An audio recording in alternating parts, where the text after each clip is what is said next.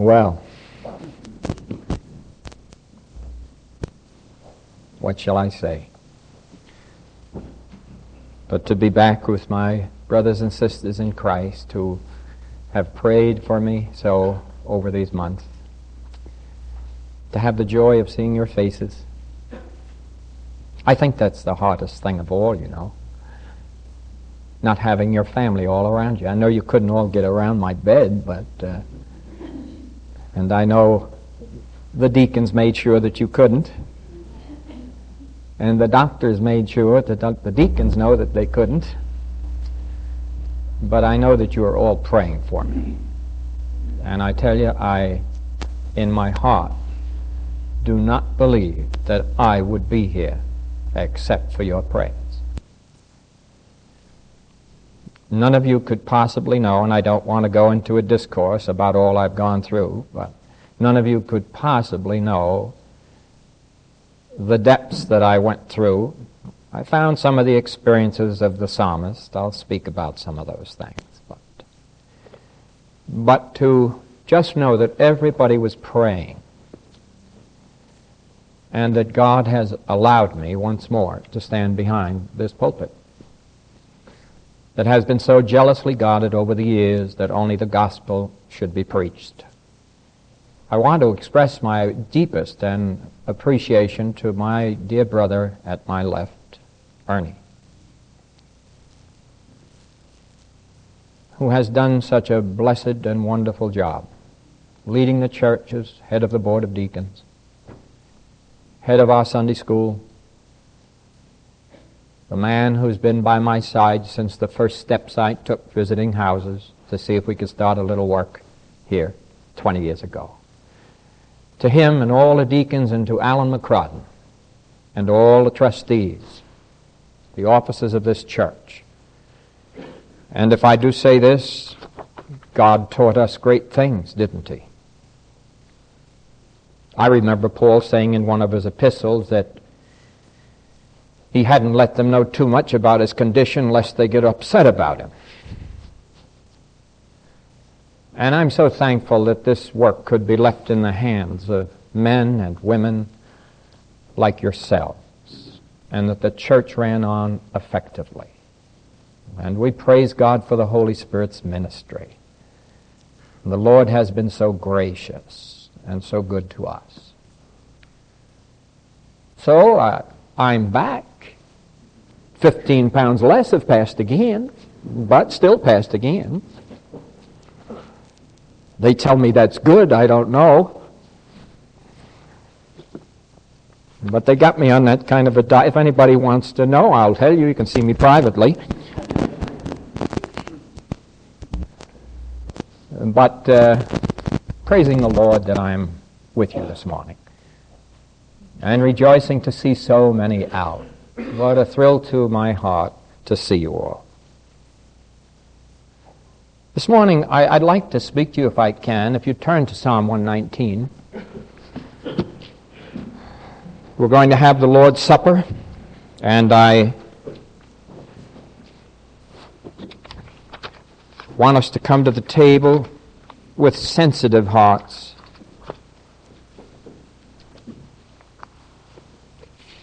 I'm so afraid sometimes that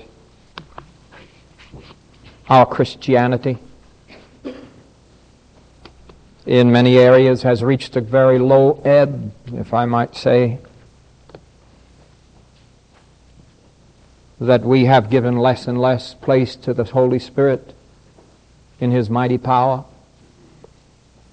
And I feel that there are things said in this portion that I'd like to speak to you about this morning that are very, very important to every heart, for we might misinterpret the Word of God. The psalm is the 119th, not the portion that I had Ernie read this morning. Incidentally, the 119th psalm is essentially showing forth God's Word in its power. The portion that Ernie read you might not have noticed, but God's Word is continually mentioned. There are many words used for the Word of God. That first verse says, that I would keep thy words. Second one, 58th verse, 58, this is where Ernie read, be merciful unto me according to thy word. I thought on my ways, and I turned my feet unto thy word, thy testimony. I made haste and delayed not to keep thy word, thy commandments. You see? It's always the word. The bands of the wicked have robbed me, but I have not forgotten thy word. You see? Thy Lord, you see. All these words, there are about 10 words used in the 119th Psalm that have reference to the Word of God. You see. It's always thy word that he turns to. I will rise to give thanks unto thee because of thy righteous judgments, thy word. I am companion of all them that fear thee, and of them that keep thy word, thy precepts, you see. The earth, O Lord, is full of thy mercy. Teach me thy word. You see, thy statutes. You see how it is? All through this 119th Psalm, you're going to see that. It's the Word of God that is to be all in all to us. Remember, no one is born again outside the Word of God. Peter says, being born again of the incorruptible seed of the Word of God. No one is saved without the Word of God. Faith cometh by hearing, and hearing by what? The Word of God. Without faith it is impossible to please God. How do you get faith? Faith cometh by hearing, and hearing by the Word of God. So it is an absolute impossibility to be born again outside the Word of God. Let no one tell you about some experience they've had outside the Word of God. Ask them, where did you get your faith? And a lot of people have an idea that they get their faith by some mental machination that goes on, and that they can worship God out on the golf course. And because there's beautiful trees. But I would remind you that God talks about that, and he says the rain falls on the just and the unjust, but the just are different than the unjust. The just, the justified ones, are those who are justified in the blood of Jesus Christ. And so it is always the Word of God. Oh, that we would be conscious of this. There is a lack of this in the Church of Christ today. And I would not ask this question from the pulpit this morning because I would cause so much embarrassment that our hearts would break if I asked how many read the Word of God 10 minutes to 15 minutes every day. Our hearts would break as Christians. We would be brokenhearted within when we think we cannot even spend 10 minutes in the Word of God and get all that it has to say. A man's new birth. How do you grow in grace and the knowledge of Jesus Christ outside the Word? You cannot. You could pray from now till doomsday to be a strong Christian, and you'll never be one until you get your strength from the Word. My word is food indeed. Man does not live by bread alone, but by every, what? Word from the mouth of God. And so for there to be growth in our Christian lives, we who've been born again of that incorruptible seed of the Word of God. You've received Christ as your personal Savior. He's come into your breast by faith. You are a new creature in Christ. You've been born again. The Holy Spirit of God now dwells in you. And you who before had no hunger for the Word of God, you still in your flesh have no hunger for the Word of God, but only because the Holy Spirit dwells in you. He is your hunger for the Word of God. Your flesh wants no part of the Word of God. Your flesh desires no restrictions upon itself. I would remind you that the flesh of the saint is no different from the flesh of the sinner out in the world. It's the same kind of flesh, has the same kind of desires and temptations.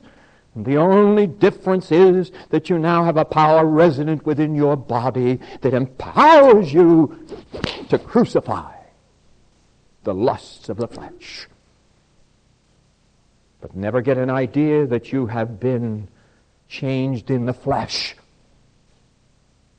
That which is born of the flesh is what? Flesh. But that which is born of the Spirit is spirit.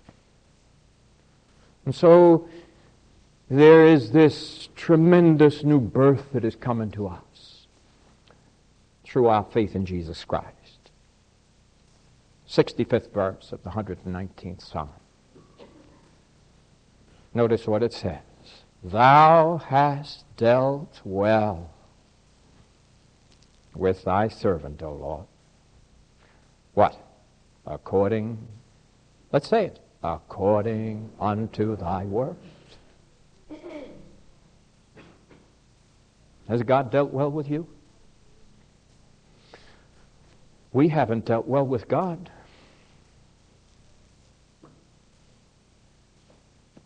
Has He dealt well with you? That's what I've been talking about. The dealings of God with your heart. As you have heard that word, has faith come? Faith has nothing to do with your intellectual powers. The minute you stretch your mind above the mind of God and begin to try to conceive of the things of God, you're completely out of any relationship to God. He says, my thoughts are above your thoughts, as high as the heavens are above the earth. Our faith is born of the Word of God. Thou hast dealt well with thy servant, O Lord, according unto thy word. God will not deal with any of you outside of His word. Ye must be born again. You will never know what the Word has to say until first you have received the saving grace of Jesus Christ wrought on the cross of Calvary, the blood that cleansed from sin and that made your heart pure within, because God can't speak to an unclean vessel. Only in salvation will He speak. But He'll never dig down deep into your heart and speak the deeper truths of His Word. Thou hast dealt well with me, Lord, according to thy word. Now, it's nice to have this microphone. I can walk out a little bit. These are nice, Stephen. Wireless. Hello?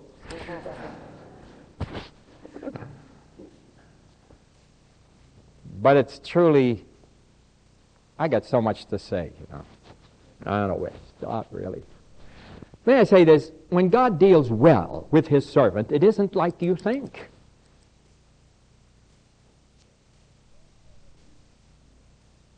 Now, if I ask anybody, has God dealt well with you? Oh, yes. How? Well, I got a good job.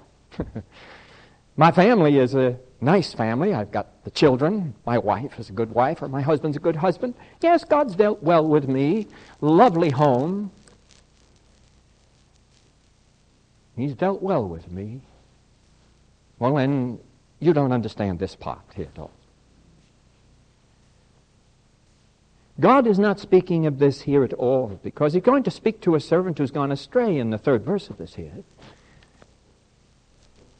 When God deals well with His servant,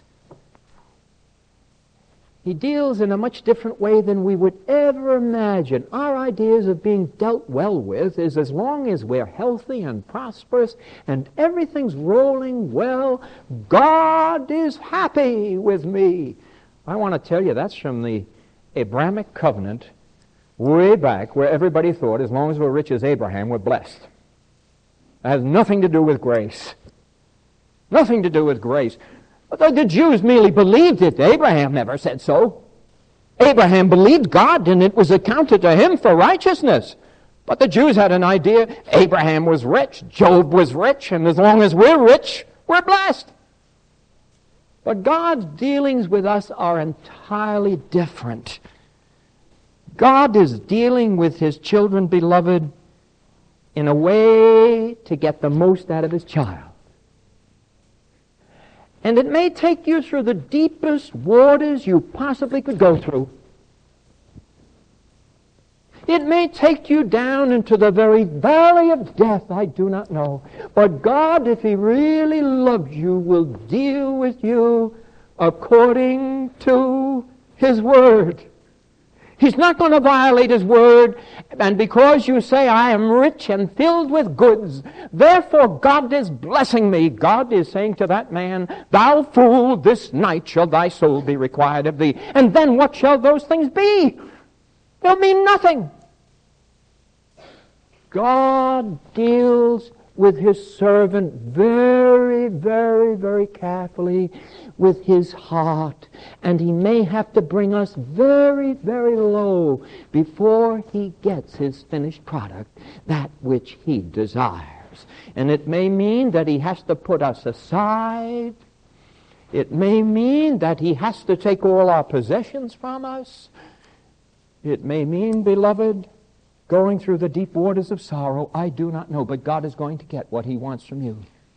And I want to tell you something, that when we get down to the third verse here, and I'm not going to try to cover it all, the thing would take weeks to cover, but this here I want to say in this third verse, and I want you to just look at it quickly because it's very important. The 67th verse, before I was afflicted I went astray, but now have I kept thy word. It's so important to understand what God is trying to do with us. He wants us to come out as pure as gold. And I want to tell you that the strayings God is mentioning here, going astray, have nothing to do with what you think is going astray. It has nothing to do with adultery. It has nothing to do with fornication. It has nothing to do with the overt sins that all men can see. But it has to do with your going astray as a Christian, as a believer. And those goings astray are the worst because they're the most deadly. I call it unconscious deterioration. Maybe I can give you a good example. I feel a little deteriorated. This is a 15 and a half. I can take a 15 now.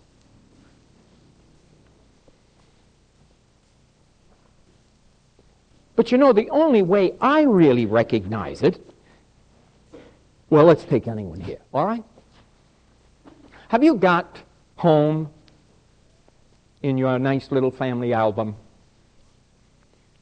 I have. I have pictures when I was, about, what is it, honey, 6 months old? You know that nice one, that beautiful picture. But I have pictures of me when I was 6 months old, then when I was a young boy, about 10, then when I was a gay young man of about 19, 20, and then when I was about 35, then when I was about 45 or 50. You say, how far is he going to go and tell us his age? No. I haven't reached the 70, all right? But you know, the only way to really see myself is to look from the baby to the young man of 10 to the 18 to the 35 to the 45 and then get a picture of myself today. And unconsciously, I have deteriorated. And so do we all. The scientist, the doctor says from the cradle to the grave is a process of deterioration.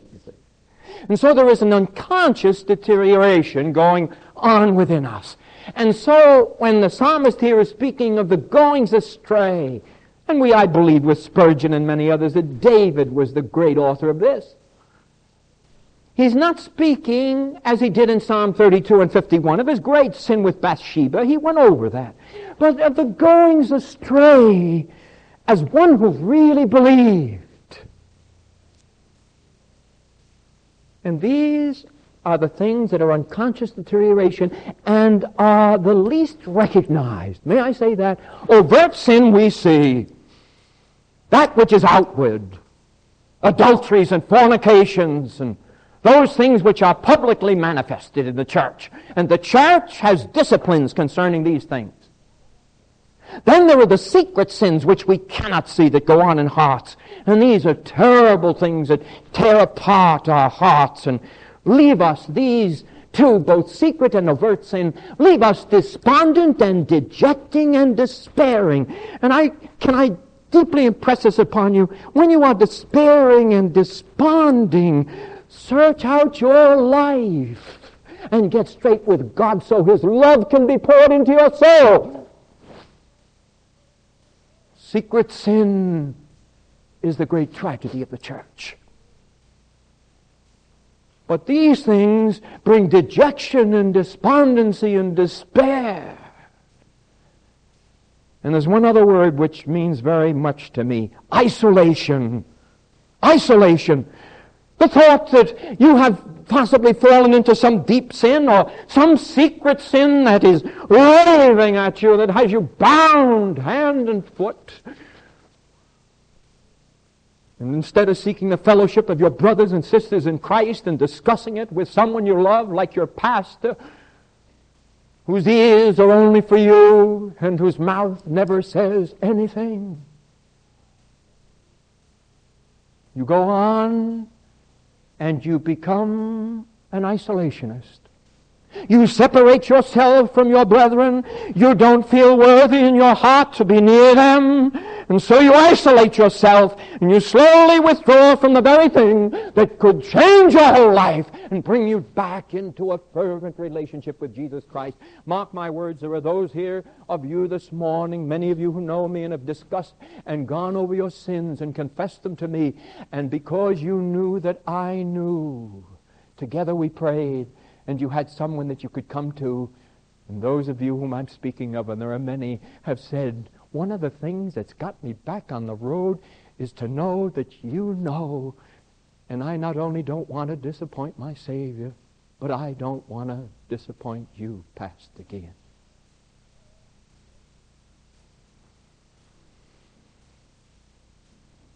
And so there are the unconscious things. Beloved, quickly, what are they? I want to say a lot more about this. I'm going to go into it with you. But may I say this? Beloved, it's Christian problems. Prayerlessness. Prayerlessness. And when I say that, I cover such a vast area here. May I say this? There are many of you who pray who are prayerless. God's never heard them. Number one, if you're not saved, you can't come to God as your Father. Jesus says, no man comes to the Father but by me. Notice he says Father. You can come to God for repentance and salvation, and then you become a son. Then you come to the Father. There's no universal fatherhood of God. He is the Father of all them that believe on Jesus Christ. And so there's a lot of prayers go up through Malvern, I'm sure, every day, and through all the villages that you come from. But I want to assure you that most of them have never risen above the nose because they've never, number one, acknowledged the sinfulness of the heart and the need for salvation. And number two, if they're Christian, they have not fulfilled those requirements for prayer. God does not hear us unless we have fulfilled His pre-requirements for prayer. You think you can glibly come to God at any time and utter up some prayer from your heart and then think that because you do this, God hears you? No, beloved. I would remind you, and this is very important, James in his great epistle says, the effectual fervent prayer of the righteous man avails much. Anything else avails little. All right? And I'm going to ask you to underline one word in that portion in James 5, effectual. It doesn't say fervent prayer avails anything. It says the effectual, fervent prayer of a righteous man avails much. Now, what makes our prayers effectual? Well, we have to meet the preconditions of God. Number one, Psalm 66. If I regard iniquity in my heart, what? Can I hear it? He will not, what? Hear me.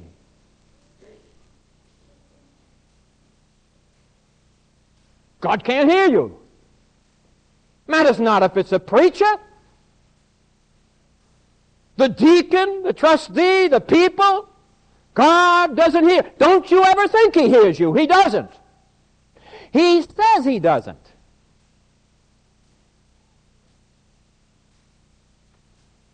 Number 2. Let not that one, the epistle of James, Peter, let not that one that wavereth in their prayers think that they shall receive what? Anything from God. Impossible. How do you go to God? Do you believe He'll really answer you? Oh, listen, when I read, the prayers of Jesus, He says, Matthew 21:22, and all things whatsoever ye shall ask in prayer, believing effectually, ye shall receive. John 14:13, whatsoever ye shall ask in my name, that will I do. Is that the kind of prayer you go with, huh? Do you really, let me ask you that, do you really go with that kind of prayer? That will I do, that the Father might be glorified in the Son. John 14:14, if ye shall ask anything in my name, I will do it. Number 3, beloved. John, if ye abide in me and my words abide in you, then ask me what ye will and I will do it unto you. What does it say? The Word of God has to abide in you and you have to live in the Word. Now maybe you'll change your whole prayer life so it's effectual. How does prayer become effectual? Only because we have fulfilled God's requirements. We've cleansed the iniquity out of our heart. We've cleansed our thought life. We have cleansed out the enticements, the flatteries, the deceits, the fleshliness, the double-tonguedness, the filth, the dirt, the filthy books, the filthy television. That places degenerate things before our children. I am not telling you now that all books are not good or all television is not good. I am telling you that there are areas of these things that must be cleansed out if God is going to hear your prayers. I assume you want God to hear your prayers. If you're a young couple, if you're a mother and father, if you're a son and daughter, I assume you want God to hear your prayers. You'll never get an answer to prayer, and God will never hear you unless there's an absolute cleansing away of sin. And the only time that sin enters is when, with some mighty incursion, it drags you down in a moment. But it's not predetermined sin and preconceived sin, all planned out. You pray for your children, and there are no answers. And you pray, God bless me, and there's no answers. The heavens are His brass. Because His Word does not abide in you, you do not abide in the Word. There's iniquity in the heart. You waver in your prayers. And then Peter says to the husbands, he said, husbands, love your wives in such a way as the weaker vessel. Understand the depth of your love for them. And you know how he finishes? Lest your prayers be hindered. It depends upon your married relationship. There are those of you here this morning whose marriage relationship may be such that God hasn't heard your prayers and your prayers are absolute hindered. You're wondering why this child has run astray.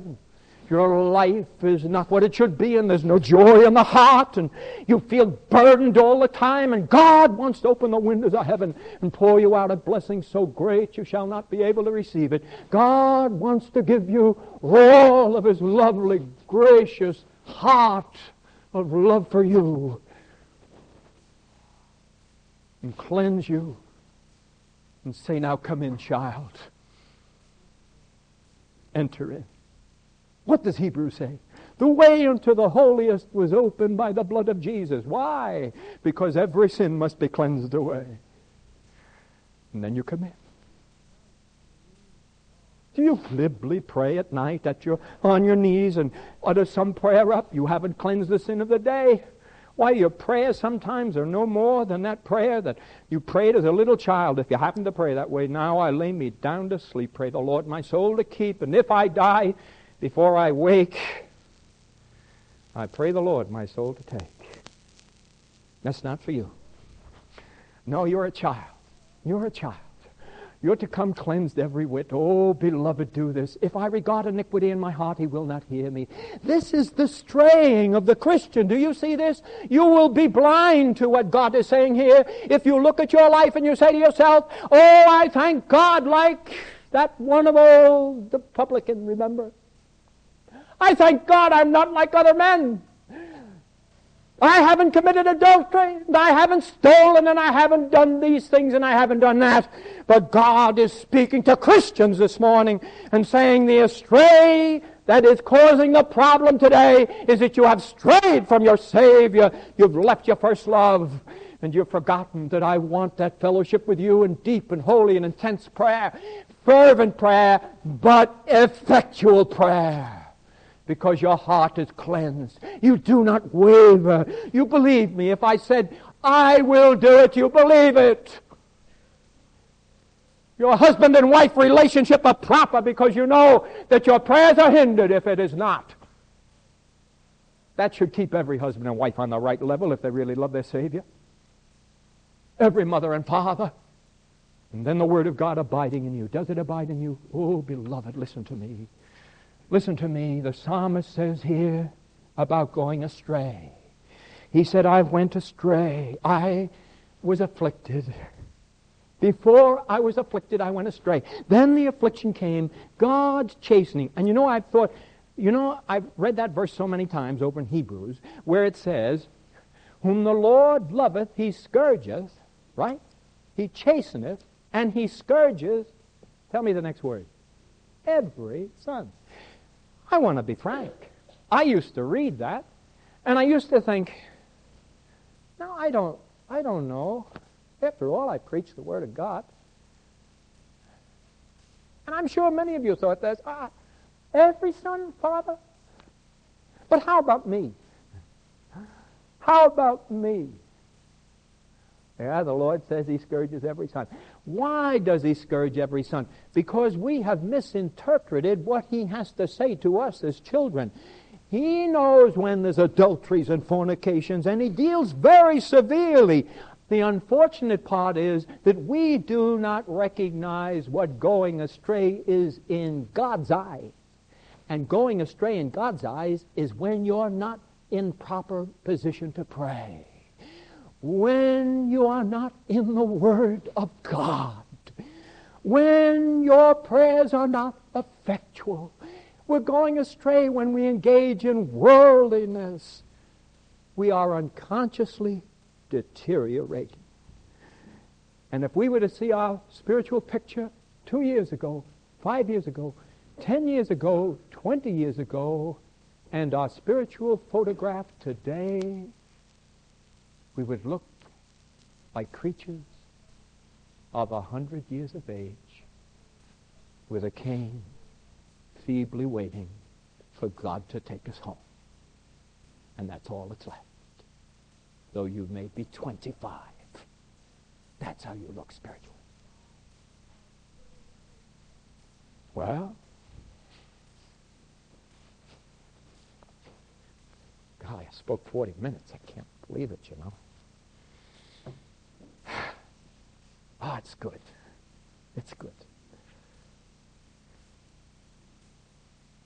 Do you see the difference? You will mark your life only by what the world says about going astray. And that is that unless I commit some vile sin, I'm doing well. That's not it at all. God's speaking to his children about going astray from their closeness to him and their loving, tender fellowship with him day by day, and of a real prayer life. Mother, let me tell you something. When you get to a real prayer life and tears roll down your face, and I don't mean just out of emotion, but because they are effectual prayers out of a heart that's cleansed and a life that desires God's best for your children, you'll see tremendous results, but it won't be because you spend 1 minute on your knees in prayer or 2 minutes when you lie down in your bed. it'll be because you really mean business with God. When you get into the Word and you get strong in the Lord and the power of His might, you'll see results. Don't expect them otherwise. We're not willing to spend the time. We're not willing to sweat one drop. The Lord Jesus, when He prayed, it says His sweat was like drops of blood. Oh, God, can we understand it? Going astray. We've all gone astray. Forgive us. I, Lord, have I prayed enough? Effectually? Have I been in the Word enough for power? Have you? You know what Paul's answer would be? I am the chief of sinners and the least of the saints. Oh, he speaks of himself in Romans 7 and tears himself to bits.